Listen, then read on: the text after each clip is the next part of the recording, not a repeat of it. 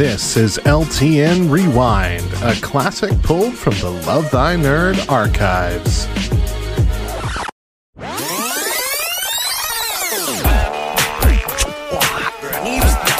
You are listening to the Pull List Podcast with Chris Poirier and Hector Murai, part of the Love Thy Nerd Podcast Network. Better put the word out. Get ready for the nerd out. Better put specs on. Hey everybody, and welcome to episode 4 of the Pull List Podcast. I am Chris Poirier, and I'm joined by my co-host Hector. Say hi to the lovely people, Hector. Greetings, true believers. True believers. For those of you who may not know, we are part of the Love Thy Nerd Podcast Network, along with 2 other amazing shows, Humans of Gaming, where you can hear interviews and discussions with game designers and creators, as well as the Free Play Podcast, which is an amazing collection of discussions on just about everything and anything generally nerdy. You can check all of us out at lovethynerd.com, and you can also join in the discussion that we have each and every day on our Facebook community. Just search for Love Thy Nerd on the Book of Faces, and you can join in. It's a closed group, but it's a great group of folks, and we just talk about all those cool, nerdy things that go on in general. But Hector and I, we are here with the Pull List Podcast, and we love us some comics. So we have a lot to talk about this week. Lots of books, new number ones came out this week. Last week was a little slow, but we'll talk about that. And then obviously we want to spend part of our day today talking about the one and only Stan the Man Lee, who unfortunately has left us. But left us with such an amazing legacy that Hector and I just want to be able to spend some time to talk about that and just revel in what he truly did. He spent literally almost his entire life just pouring into comics in the industry. So before we jump in and talk about Stan, Hector, what you been pulling? So, first of all, when you say Stan the Man Lee, I know that's a nickname. I know that's something we actually refer to him as. But anytime I hear that, all I hear is Stanley the Manly from The Office. And so I'm like, it's kind of tainted for me. So anyway, what I'm reading, let's see, some low highlights. The Green Lantern #1 from Grant Morrison wasn't the worst. I enjoyed it. Marvel Knights was surprisingly good. I really enjoyed it. I wasn't expecting, I felt like, oh, this is going to be shady, but I felt like it was a better Daredevil story than the current Daredevil story. Ooh, sorry. You're not wrong. I'm sorry. I kind of agree. Hulk, Immortal Hulk was good. I enjoyed that. Red Hood and the Outlaws is doing good. It's doing good things, but I don't know that I love the pseudo metahuman direction it's going in right now. Jason's worst stories are the stories where they're doing meta stuff, like the era when he was Nightwing for a minute. But I don't think that they're doing that per se, but you know, I want them to keep it on a tight line. But then they did just bring in Batwoman, and that was nice. You know, it was cool to see Miss Kane and whatnot. But, the fact that they had to squeeze in a Bat Guano joke. Oh no. It's just like, guys, we're better than that. They literally read the page, we don't need this Bat Guano. And I'm like, first of all, why would you say Bat Guano? Wouldn't you just say guano? And no. Like that's super redundant, but whatever. Detective is good. I'm enjoying the Two-Face Batman team up thing. It's still a pretty decent book. It's not the best Batman, but it's far from the worst. Plastic Man from Gail Simone. I enjoyed reading it. I'm glad I read it, but I'm glad it's over. As a current way it was going. I think that if Gail's going to keep writing Plastic Man, it needs to be with him in continuity and interaction with the other real DC universe folks. I don't think it's over, but, you know, I would rather see Plastic Man not be in a world of his own right now. But he is in the Terrifics, right? That's a thing. Like, I haven't been reading, so the Terrifics I started with and I didn't really stick with. A lot of the new Age of Heroes stuff just didn't click for me. It didn't. So I tried Damage, but I yeah. think he was on that inaugural team, right? That sounds right. And I mean, I think they've been rolling with that. So that sounds right. Yeah, so that shows you how much of an interest it was. So, Oops. But yeah, let's see what else. Domino is being crushed. Like, it is just Gail Simone is nailing Domino. She's just doing a fantastic job. I'm super glad it's a book that continued. It looked like, it was going to be a mini series at first, but Domino is consistently a fantastic book, and right now they're doing an arc with Morbius, the awkwardly existing living vampire from Spider-Man, because that's a thing. And of course, they can't make a Morbius issue without a Twilight joke in there. So it's like, did they have to?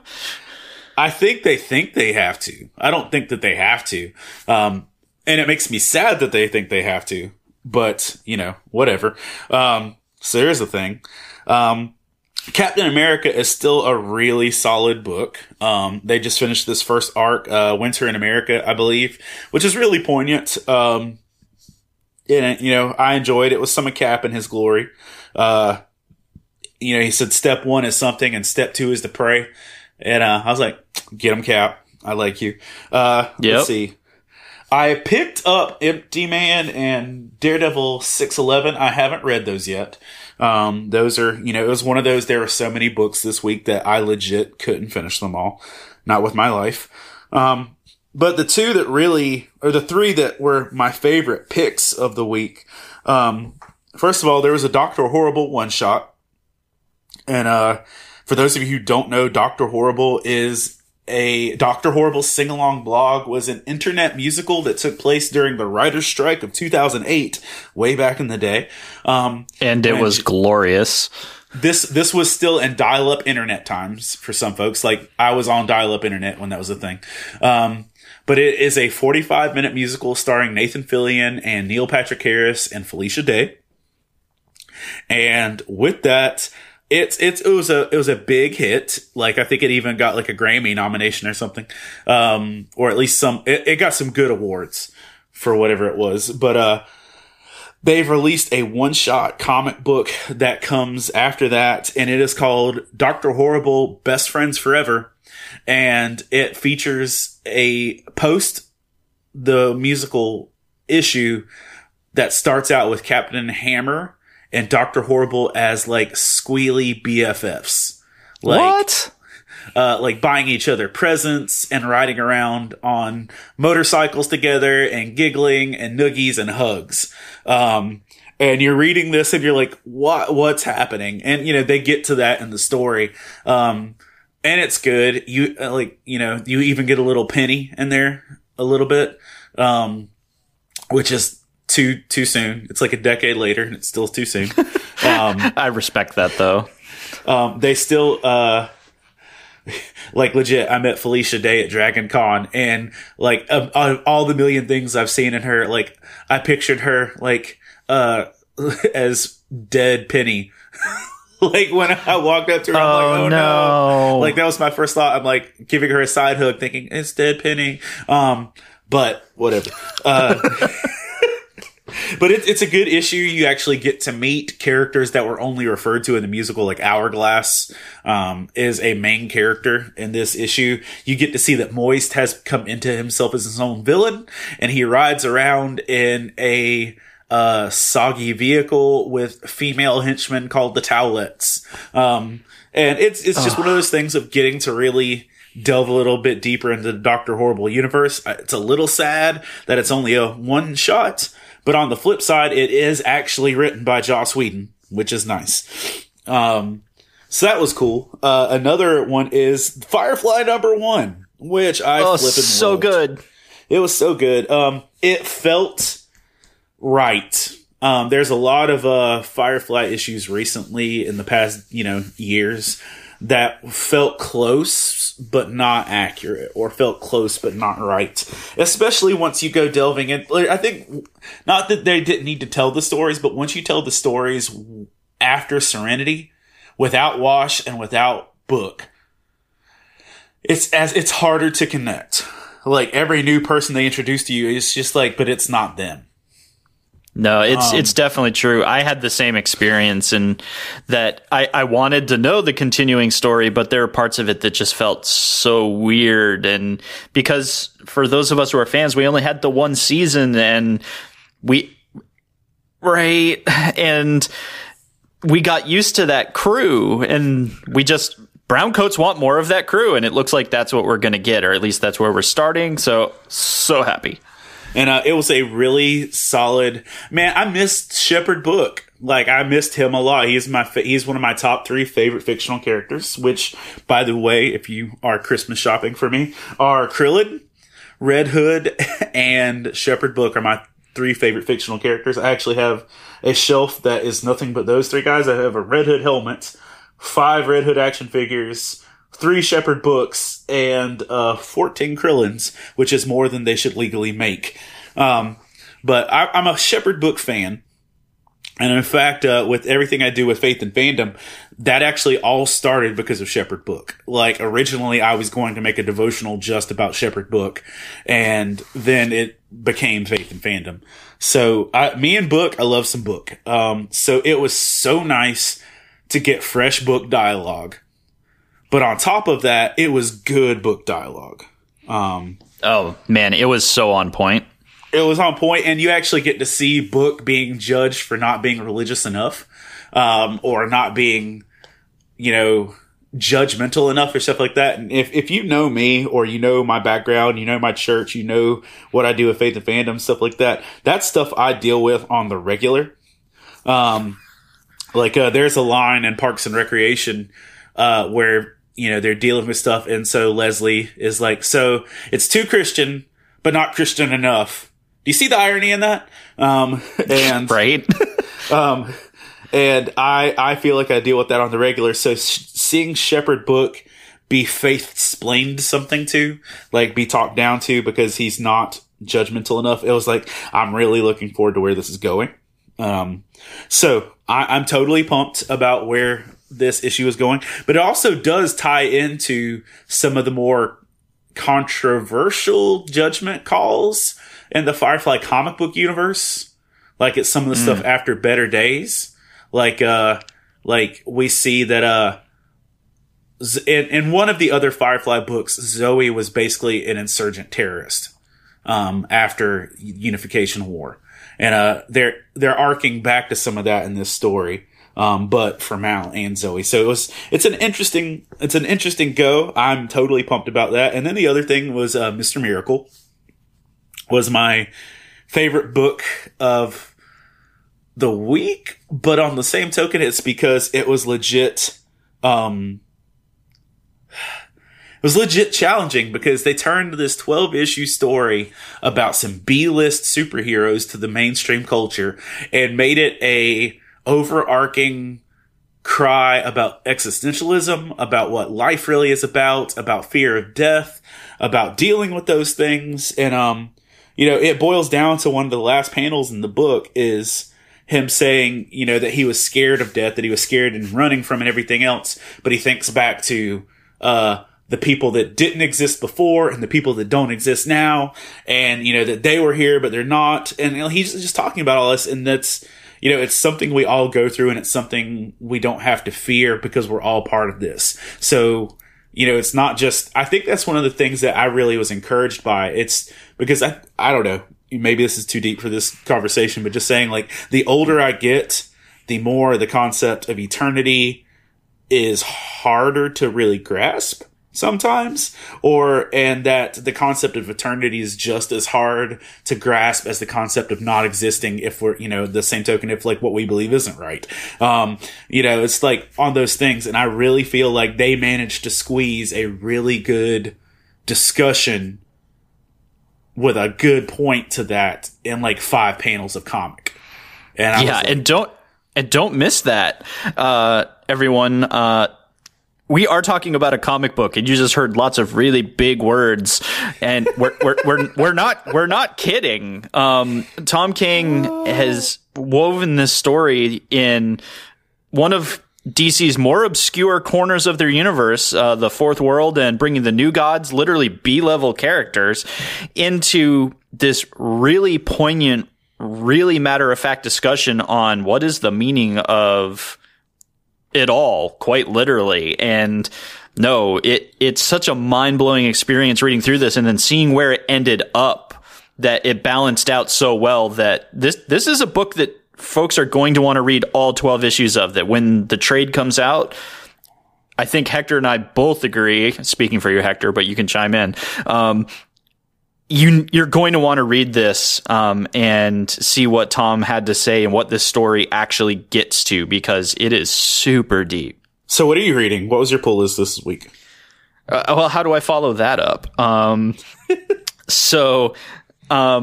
We obviously read a lot of the same things this week. I was probably most excited for Firefly. I am a brown coat. I absolutely love everything about the Firefly Serenity universe. And yes, we kind of talked about that the older comics, some of them were close, but it just didn't quite have the feel that we were talking before we started the podcast, that the thing that I loved about this, and you mentioned it as well, is after reading this, I felt like I just watched an episode, which is exactly where I want to be mentally when absorbing this stuff, is that Greg Pak is writing this one, which is kind of the first time that someone that's a little more established in the comic industry other than one of the Whedons has taken on writing the pieces of this. And it was just... I could close my eyes and I heard the voices, and that's just exactly where you want to be. That I was like, yup, that is exactly how I would have envisioned that unfolding. So, and another great thing is with that, you don't have to have the comics backlog supplemental material to jump into this. You could literally watch season 1 of Firefly and pick this issue up. Yep, and you would fall right in and you'd be good to go. And I hope it continues that way, because that's a great feel for this series. It's exactly what it should be. So I was a little skeptical based on art and just the change of venues for them. So I'm glad that it's off to a good start. Did so good with Judas that I'm willing to try them on new properties. Legit, Boom is great. And that's the thing. I don't even think Boom Studios was on my radar until Judas. And, you know, when I saw that Boom Studios was handling this, it was a good deal for me. And what you're saying too with the art, bad art can suck out the joy of a story. So it's so true. The new Doctor Who issue, the first Doctor Who issue, it's one of the ones I also read. I didn't mention. I wanted to enjoy it so bad. Jody Houser's a great writer, but the art was really weak sauce, and I couldn't enjoy the story because of how wonky the art was. And I was, like you, I was a little hesitant looking at the early art for Firefly coming into that. But yeah, go. What else are you reading?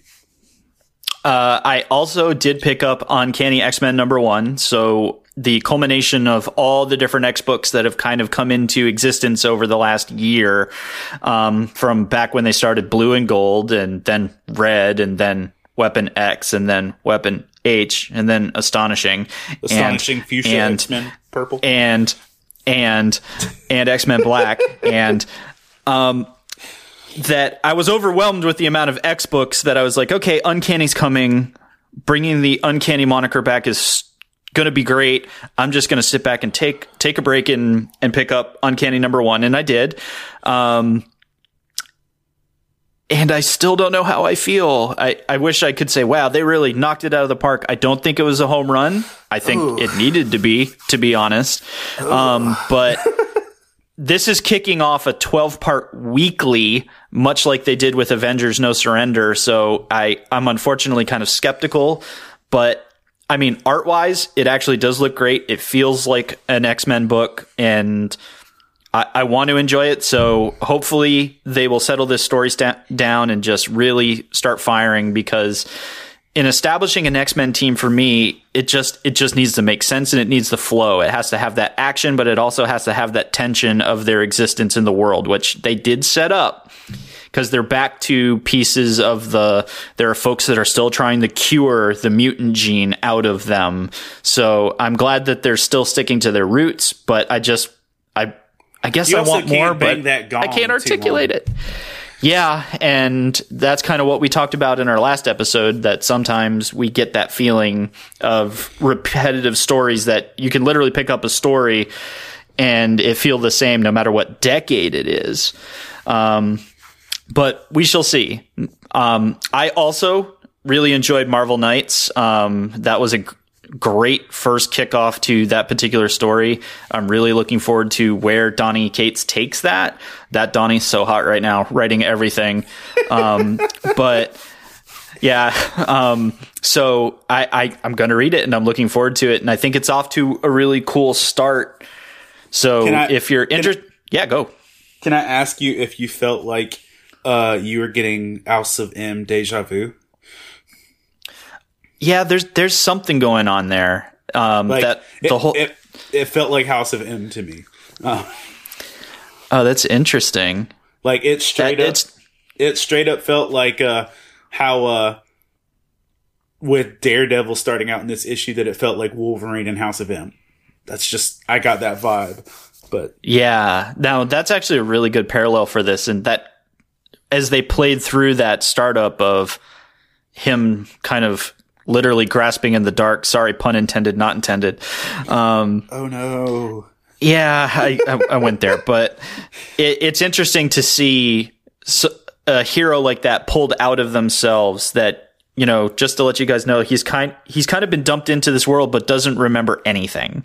So he's kind of trying to figure out who he is, but he's got some connections to the real world. So yeah, and we don't find out by the end of the first issue. So well done. I want to read more. I want to know what's going on.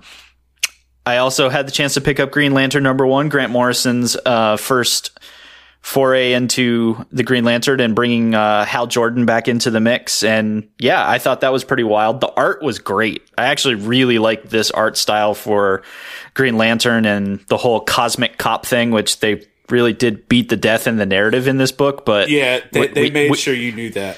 It's like Burt Macklin, FBI. Right. It's like, got it. Hal Jordan's kind of a jerk. Nobody really likes him, but he's a super good space cop. Got it. So thanks for the update. Right. Yes. So I'm looking forward to seeing #2 in that. I haven't been a huge Green Lantern fan in the past, so I'm willing to give it a shot and be pulled into that universe because I know there's a ton to it. I don't think I've been in the Green Lantern universe officially since Blackest Night ended. Oof. Well, that's probably fair because I think for a lot of fans that's about where things pivoted and just weren't quote unquote the same, for lack of a better word. That was just a really great story, and then they just kind of went off in a different direction. And so hopefully this is kind of a return to form for the Lanterns and the Corps. So I'm looking forward to seeing Grant Morrison just writes absolutely bonkers stories. So I expect the art and the stories to kind of mimic one another and just be great.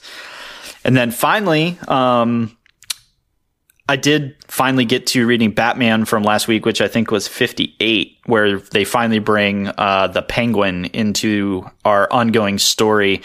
And I kind of didn't know what to expect. The solicitation had a really strange, like the Penguin and Batman like join forces or something like that. And that's not really what happened in that book at all. They set up a dialogue, but not join forces. Right. Yeah. It was like they're not holding hands and skipping down the yellow brick road heading to Oz to see the wizard or anything like that. It's quite the opposite. But that said, the tension that was in that book was really good, and Tom King is clearly now bringing us back to the story that got set up pre-issue 50, and then understanding the cabal of all the villains and even some friends that are working against Bruce. And so I'm in. I'm excited again for this, that it kind of felt like, except for the Cold Days arc, which we talked about in our first episode, was really good, that this feels like a return for Tom to the story that he's telling. So I'm hoping he sticks on that path. A question though is like, when you were reading this, where did Jason shoot Penguin in the face? Like, did he shoot him in the eye? Is that what's up with the black monocle? Because it's continuity. It's Batman, like, continuity that Jason shot Penguin in the face, which is why he's extradited, which is why, like, all of this is happening. So, right. What up? I'm a little lost on it as well, but I think what you just said is probably the most accurate. I'm hoping they kind of pull more into that, and I think they will. Tom usually doesn't just leave information like that on the table without revisiting it, or at least laying out what he's trying to do with it. I mean, am I wrong? That is continuity, right? Because I know there's the thing with the DC universe versus, like, whatever. Yeah. So, no, this is absolutely continuity. That in mainline Batman, or if you pick up any DC book, quick explainer here for what they've done I could use a recap. For what DC did with Rebirth is on any book, when you see the DC emblem directly below it, you're going to see something that says comics, or you're going to see something that says universe. If it just is the DC emblem or DC emblem and the word comics, that is kind of their Elseworlds, off continuity, that type of thing. So, like, Batman White Knight just had the DC emblem on it and falls under their comics. So it has its own continuity, but it is not in the DC universe, which is the multiverse that we love and understand across all of their books. The universe is literally, that is active continuity in all of the main lines at that time. So It's a little confusing, but it kind of also helps that if you see a book and go, what on earth is that? You can know that it might just be a one-shot story that they're trying to tell. Like with their Black Label stuff and Batman Damned, White Knight, and that kind of stuff. Jean-Claude Van Damme, Batman Damned. Right. I mean, wait. Hold on. Well, okay, I hear you, and that makes sense. But isn't Heroes in Crisis also continuity? I believe so. I actually have to double check the book, but I'm pretty sure it is. It's not, the label's not on that. Yeah, they try to make things really complicated. That's the theory behind all of it. But there are books that they're not putting the main line on, because there's also been some discussion on whether Metal really happened or didn't happen. It leans in the direction that Metal definitely happened, and that's the whole New Heroes and everything. But I think they actually tried to hold back and decide whether if it sold well, then it was a thing, and then if it didn't, then it wasn't. Yeah, but there's elements of Metal in every DC story right now. Yep. Well, and that's because it did well. Because, to be honest, they started adding the Tied to Metal tag to things that aren't at all, because they knew that Metal was selling so well. So it is part of the marketing strategy, and that's where things kind of get a little fuzzy. So I didn't realize that Plastic Man was part of the DC universe with that. So, Mr. Miracle's not, and Plastic Man is. That doesn't feel fair. But go on. Yeah. Well, they also did the really weird thing of, if a book was in production prior to them making that trade dress change, they opted to not change it, which means there are stories that fell in the middle, and Mr. Miracle is one of them. Metal was technically one of them. So it's kind of confusing, but that's at least the theory behind all their trade dress. Because knowledge is power, the more you know, all that good stuff. So, yeah. And then, just like you said, Mr. Miracle was probably the most mind-blowing thing that I've read in the last 2 weeks. And, yeah. Kids, pick that up when it comes out in trade. Visit your local comic shop. Try to find the issues if you can. It is worth your time to read that and understand what's going on. You're listening to LTN Rewind. We'll be back with more from this classic episode in just a bit. Stick around.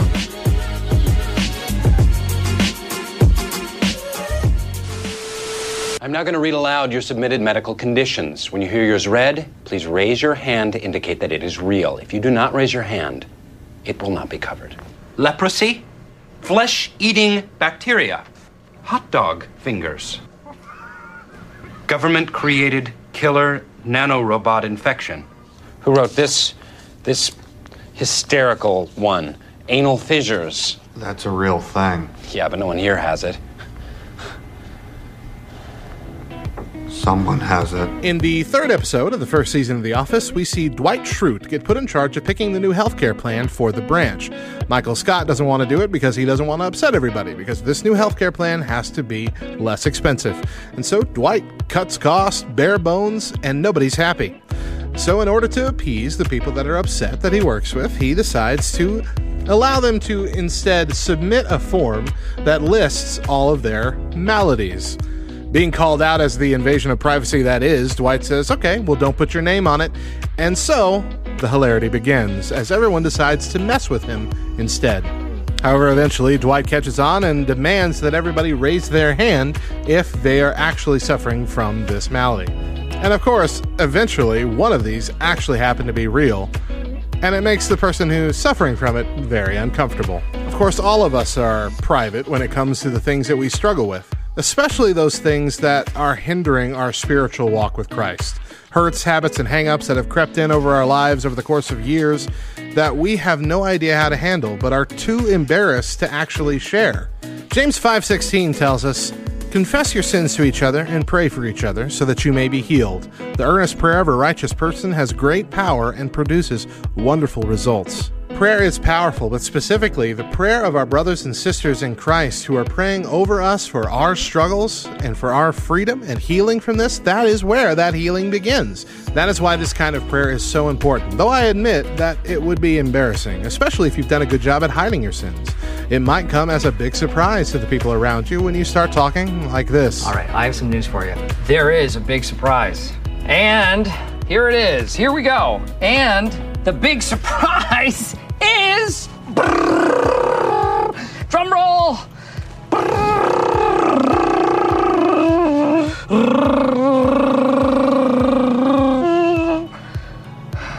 Look, I understand it's uncomfortable. The truth is, if it was easy, God probably wouldn't have had to tell us to do it.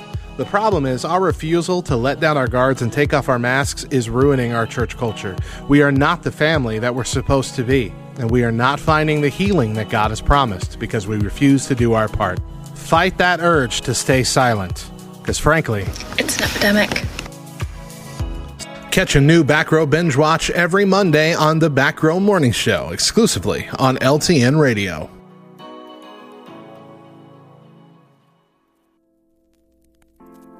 We here at LTN Radio know that not everybody is nerdy in the same ways, and you might find yourself in a situation where you hear a word or a phrase that you've never seen before and have no idea what it means.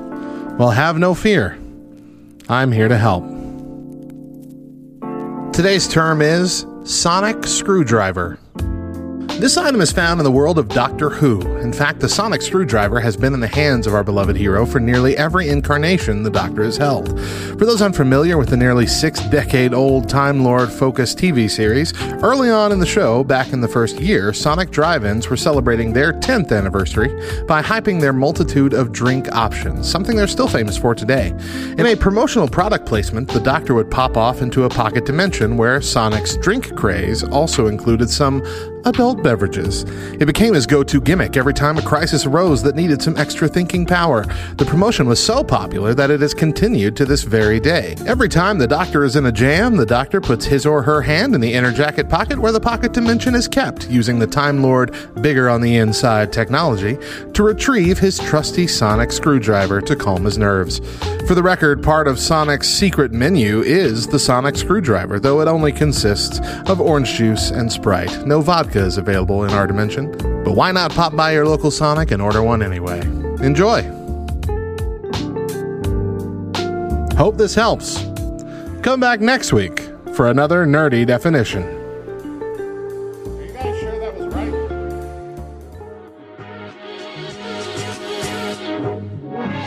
Welcome back to LTN Rewind, a classic poll from the Love Thy Nerd podcast network.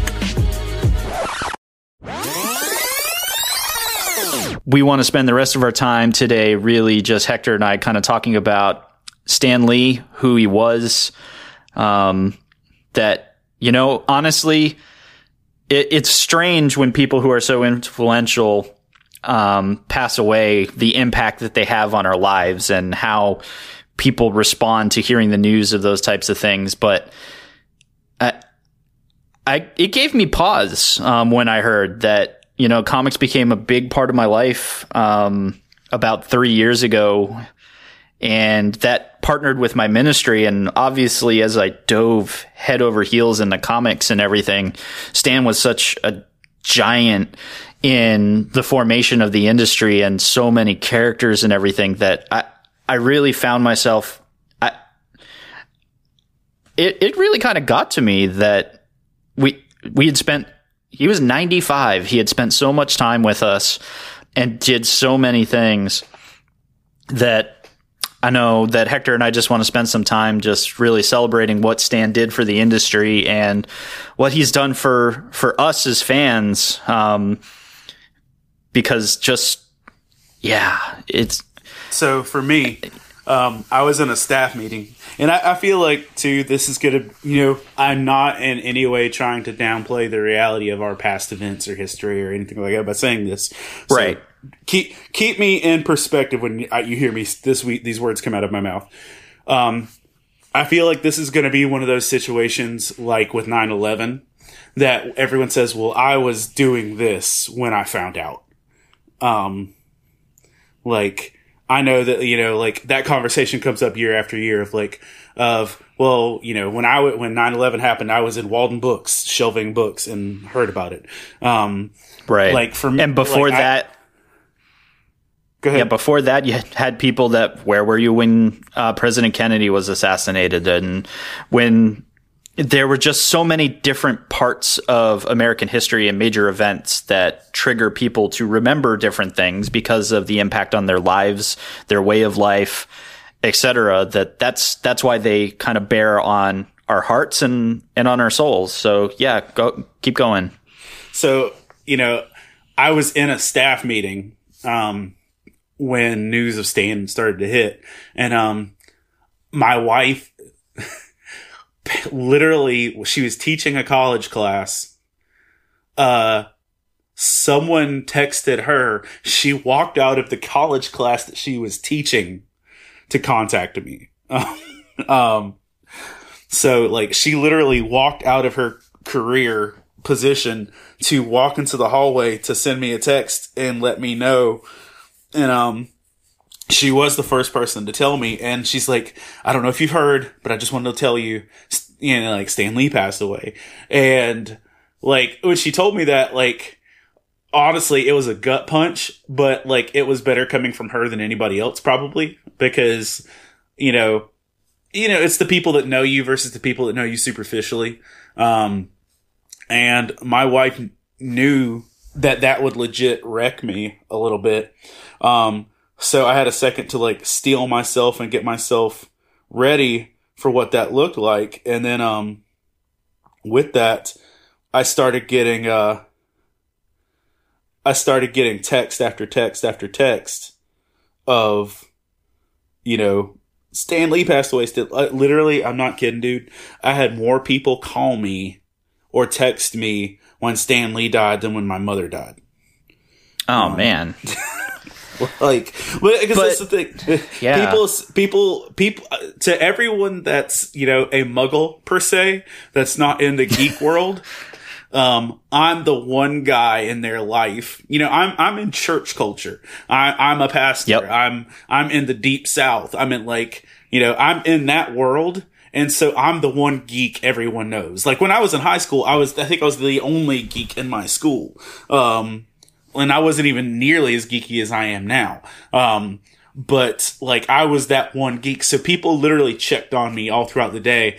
And, I don't think it was until, I don't know, like Tuesday afternoon or Wednesday, I finally got some time by myself and it affected me. And, I had my emotional moments, and like, I'm not going to try and flex my nerd card and say, oh, I wept in the corner or anything like that. I shed tears about this. Sure. Yeah. Just because, but then again, I'm an emo kid that cries at 21 Pilots lyrics and Doctor Who episodes. So, I am an emotional person. But it made me sad. But like, it's not like you can say it's a tragedy or anything like that. The dude lived a freaking long life.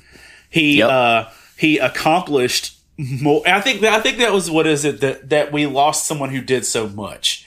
Was my biggest thing. But then, I never know what does and doesn't affect my kids certain ways. So like, I picked up from my kids from school, and once they were all in the car, I was like, "Hey, listen, I wanted to let you know Stan Lee passed, and like Stan Lee's dead." And my 10-year-old automatically like held my hand and laid her head on my shoulder and got sad. She's like, "I'm sorry, Dad." And she's like, "That's so sad." And then my 8-year-old, she's like, "The weird guy from all the movies." Because from the mouths of babes. Because like, let's be super real. There's whole generations of people that only know Stan Lee is the weird guy that shows up in movies, and they don't know why. They don't know. And why is this dude here? So I think that's a good point to transition kind of to why was that dude there? So who was Stan Lee? And Stan Lee, well, Stan Lee wasn't Stan Lee. He was born actually Stanley Martin Lieber, and all the way back in 1922. So, 95 years. He experienced the Second World War all the way through Korea, Vietnam, our time in the Gulf, 9/11. The guy had seen so much. And during that time period, even before the Second World War, Stan was starting out in comics at 19 years old.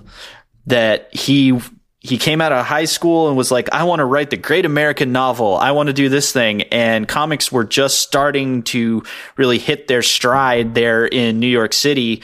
1938, 1939 was when we started really getting, Superman, Batman, all the major DC characters were starting to hit. The new age of superheroes was truly being born. And Stan kind of was like, "I want to be part of this." And literally just sought out those internships where he was just bringing guys in the bullpen coffee, to then 95 years later being remembered for bringing an entire company to its height in Marvel Comics, bringing so many iconic characters and villains to the drawing boards with some other amazing creators. That where do you even begin to kind of pull apart what point Stan Lee did the most impactful thing to the industry? I think that's where I started getting emotional. Is Stan's story is that of American hustle. That if you believe in something and you want to attain it, then work your butt off for it. Get in the trenches, learn from the people that are doing, and just do the best that you can and be the best that you can. And I think when I finally kind of lost it was, if you haven't seen it, there is a video that they're claiming is the last video interview that they kind of captured with Stan. And it's not very long, but someone asked Stan about fans and the people that just really support him as a person and as a creator and what he's done.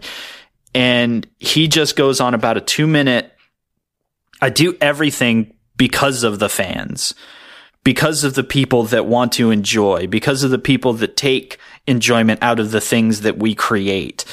That, it wasn't so I could put my name in lights or be remembered as the guy that did all these amazing things. It's that he wanted to always just be able to give the fans something, a story to enjoy, a character to relate to.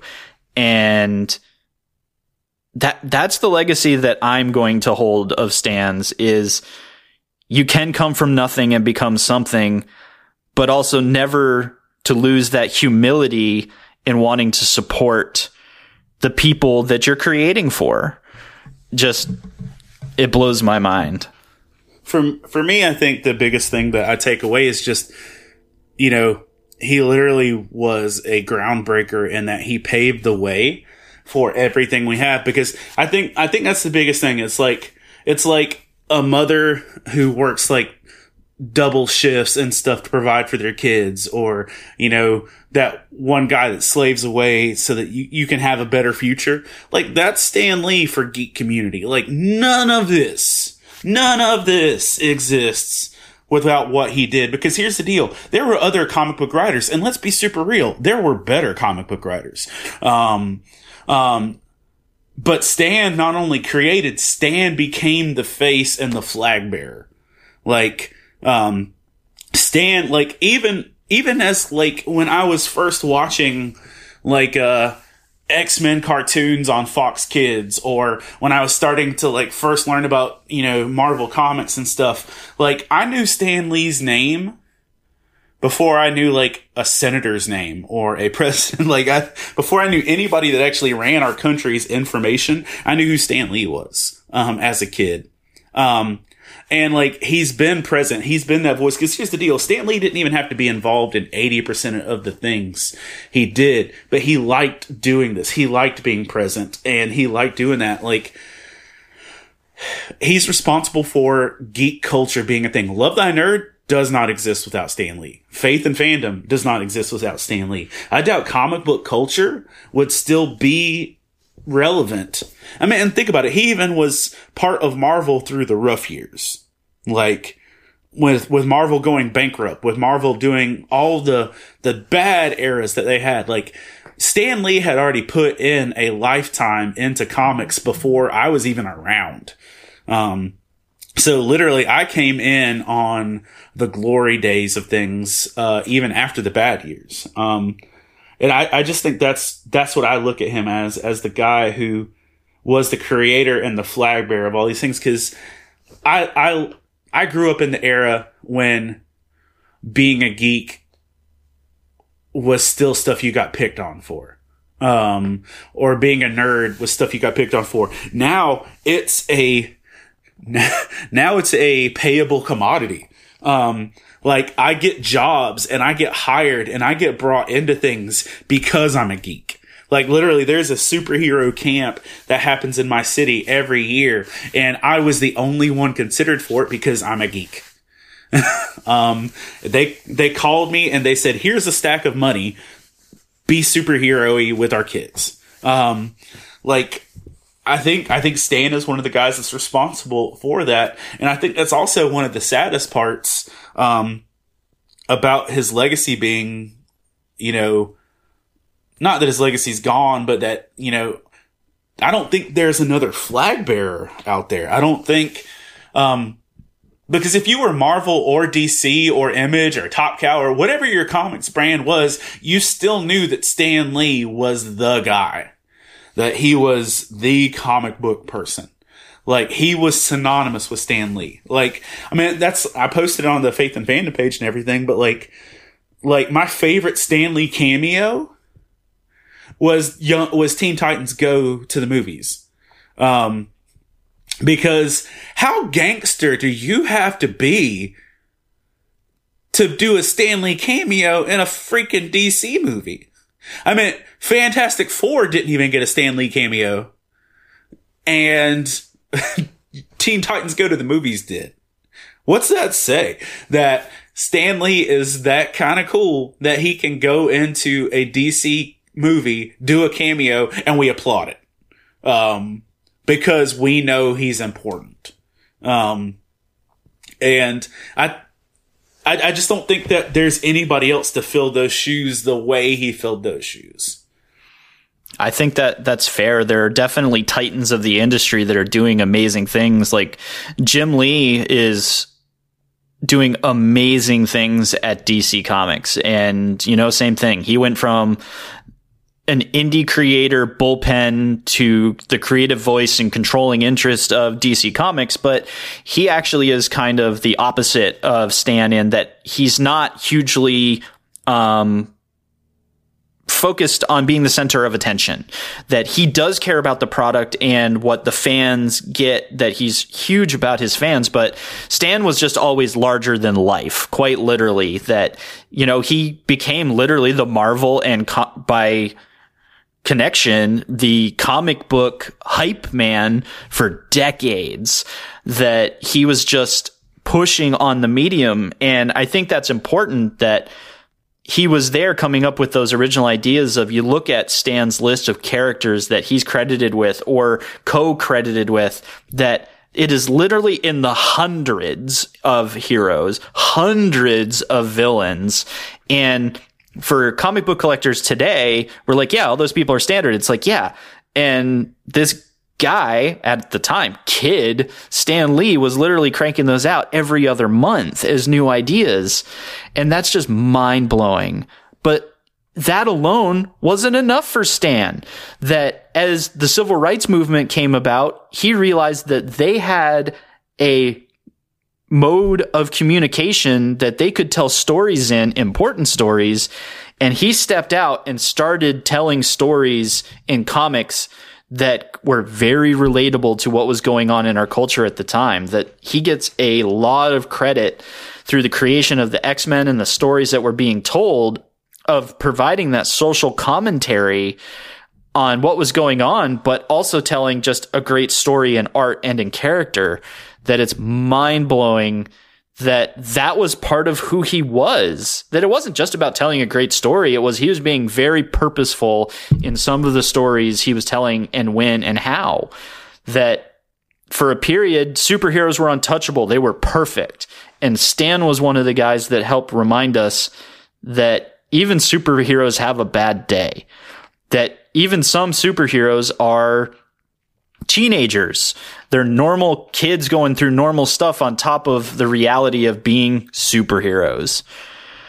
So it's just crazy to see what's going on there and what's happening. But he then transitions, and he's also trying to provide very humble type stuff to the community. That he was there during the early days of the Comics Authority Code and making sure that things were good and wholesome in books. But then he also became the guy that started poking at the code and trying to be sure that there were other pieces to what's going on there. And it's just so good. So Stan just had so many different pieces to who he was and what he did. It's hard to kind of isolate that one or two things that stands out, but we'd be remiss if we. Let me go for it. Though, like, I see Jim Lee, and like, realistically speaking, Jim, to me, could, like, he's one of the people that if his name's attached to it, I'm a lot more prone to it. Like I've said before, Hush was my first book back into comic books after a decade of not. Like, I appreciate everything Jim Lee has done, and I love what he is a name, especially to nerds, but he's not that flag bearer. Right. Nope. Totally agree. He could be, but it would take a lot of extroverted effort. Like, who do you see that could be the next Stan Lee? The next Stan Lee, like, in geek culture, in the world we're in, like, who could be that next person?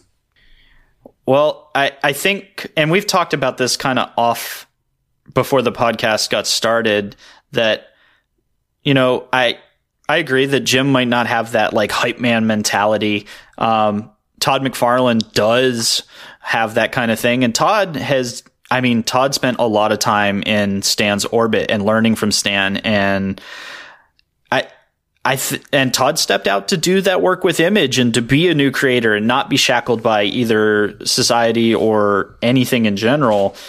That I think Todd McFarlane is potentially one of those people. He can be a little rough around the edges, but, you know, Stan wasn't perfect either.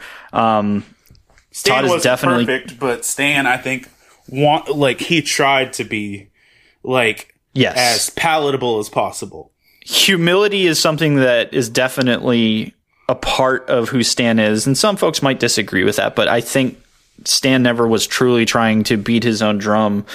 Todd does occasionally, so I can see how that one's a little harder, but truthfully speaking, I think the thing that Stan left us in looking at who could be next is Stan strikes me that he was the type of person that if he were to answer this question, I think Stan would say any one of us is fully capable of being that next person if we're willing to put in the work and truly believe in the thing that we do. And just watching my Facebook feed this week of creators I know that have interacted with Stan over their careers, interacted with people who were direct mentees, people that learned from Stan in the industry, they're just sitting there going, we want to attain that level of focus on our industry, our craft, and our fans, that this industry can continue. So I know it sounds semi cliche to be like, it's in your heart, it's all of you. But I think Stan was the type of guy that truly believed that that is possible. Yeah. And I think that any of us really can do that. It's just that actually caring enough and putting yourself into it enough to actually move forward with that. And, you know, that's one of those things. And like realistically speaking, I would love to say that I could be the Stan Lee for what I'm doing. Right. Yep. Like one day for Comic-Cons and faith, you know, intersections and stuff like that. I'd love to be able to be that one day, to be able to look back, you know, in 50 years and say, you know, I helped bridge that gap, or that little bit, the little things I did. Cause let's be real. We know that we all see Stan Lee characters, but the average person under 30 has never read something Stan Lee's actually written. That's an interesting point. The thing that, well said. The average person knows the outcome of Stan's work, but they've not read Stan's work. Literally, like my 8-year-old, the only thing they know from Stan is that he shows up like the fun grandpa at parties. Like he is the he's the fun grandpa that shows up in the movies that dad takes them to see. He's the guy, I don't know if you ever watched it, but it was the Superhero Squad cartoon show. Like, he narrated it, and that was one of my kids' favorite shows. And he was a main character on that. Like, and this was like 10 years ago, or not even 10 years ago. My kid's only 10. This was like 5 years ago. He was a main voice and character for that. We're seeing the harvest of the work that he put in. And that's the thing, like, you know, Jim Lee is not that public face right now, but if he puts in the time and work going forward, he's already laid the foundation. He could be that. He could do those things. And I don't think Kevin Feige, I don't think that's going to be him. Right. Yep. No. Yeah, I don't see that being him. I really think one of the best people in the industry that could do it, if he wanted it, is Jeff Loeb. That's a good name into the ring. That's another person that off the top of your head you probably couldn't identify, but you have definitely seen his work. If you've watched anything on TV that's holding a superhero underpinning, he's probably executive produced it or is involved in it. So, you know, Marvel's he went Netflix from doing stuff, or Netflix's Marvel stuff, superhero movies that you've watched, heroes. I mean, he's written some of the best Marvel and DC books, but again, like, how many people can point to an interview or a conversation they've had with Jeff Loeb, like, or that they remember? It's that vocal part of it. And, you know, not to hardcore Jesus juke this, but just to say, you know, there's the scripture that says, do not grow weary in doing good, because in due time when the time is right, you will get the harvest for your work. You know, I guarantee, like, Stan Lee had been in comics for years and didn't see that it was going to end like this, that he was, like, so celebrated. And I think that with a lot of us, we don't see that it's going to be celebrated. But that's the thing. I don't think he did it for the celebration. I did it because he thinks he cares. I've been writing some stuff about, you know, Stan Lee this week. They're planning for the next book. And, like, there's this one interview I keep going back to where he says, in 100 years, if people still remember my name at all, which that made me giggle, because I really do. Right. I don't think that, okay, granted 100 years is a long time. But, I don't think that we're going to be in a place in 100 years where we've forgotten Stan Lee. But, he said that what he would want to be remembered for is that people liked his writing. That we liked stories that he wrote. And I thought it was funny. He didn't say, remember the universe I created or the characters. He's like, I want people to be able to read back or to look back and like what I've written. And, I think we're going to be able to do that. I think we're going to be able to say that. And I think we're going to be able to say that like nobody else. Right. I think that goes into our ethic of what are we willing to create and put into it, because the stuff that we think is frivolous and stupid could actually be important to the world.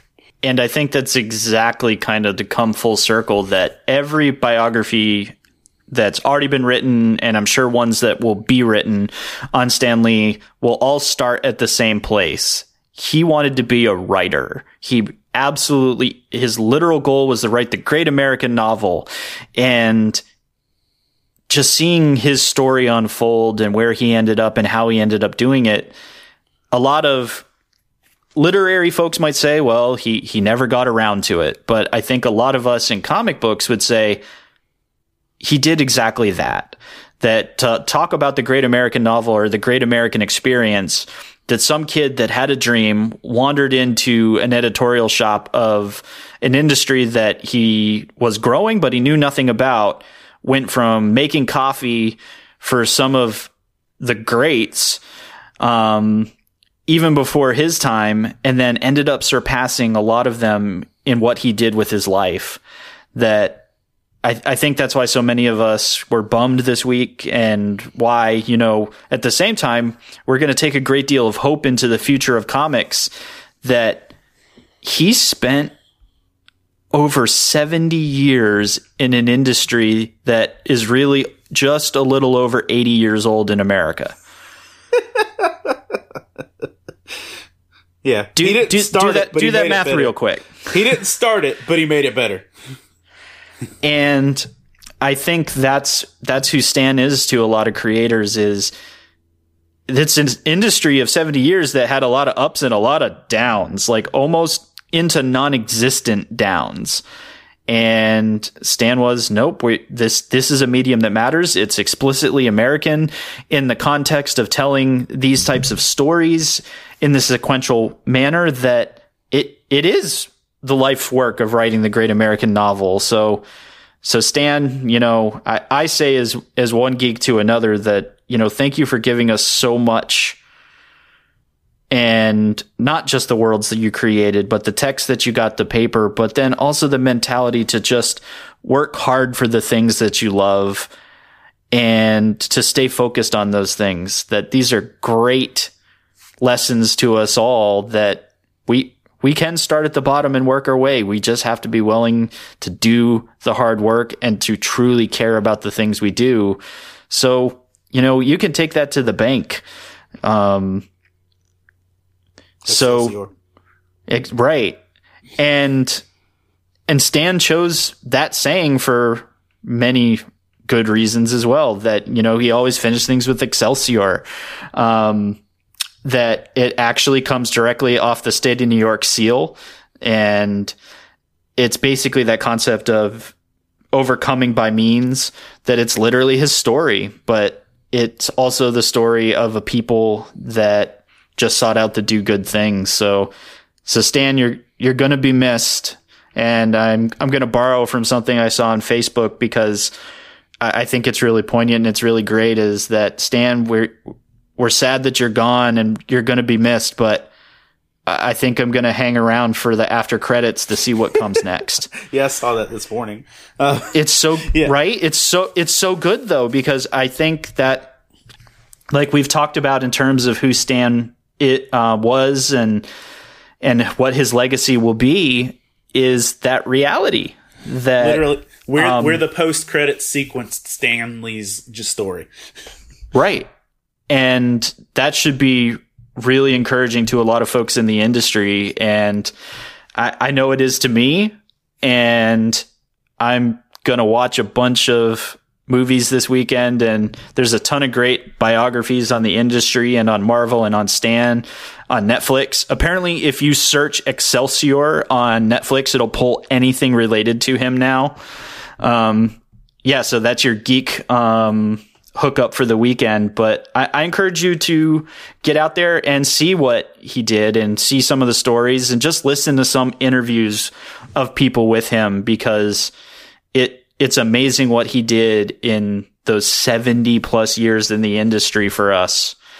And we just really wanted to kind of give you a glimpse. We can't even possibly scratch the surface of what Stan Lee did with his life here on the podcast, but we just wanted to give you a little bit of what we saw this week and what Stan meant to us. And I think that's pretty much going to do it for us today. Thanks everybody for listening. And remember, you can find us along with all the other Love Thy Nerd Podcasting Network shows just about anywhere that podcasts can be found: the iTunes, Spotify, Stitcher Radio. If you don't see us somewhere, let us know. We can try to get it up there. And also remember to subscribe and rate the show. We're 4 episodes in. We'd love to get some feedback and for people to let us know how we're doing. And just share us on the social media. And like we said at the top of the episode, join us in the Love Thy Nerd community on Facebook. Just search Love Thy Nerd and continue the conversation in the comments on this episode or in the community with us. So for the Pull List podcast this week, I'm Chris Poirier. And I'm Hector Mirai. And that's Hector, reminding all you nerds out there, read more comics. Excelsior. Excelsior! You've been listening to the Pull List Podcast with Chris Poirier and Hector Mirai, part of the Love Thy Nerd Podcast Network. Be sure to rate and review the show and share on all the social media. All 7 continents, the game of risk. The master of epic duel. I can feel your anger, it gives you focus.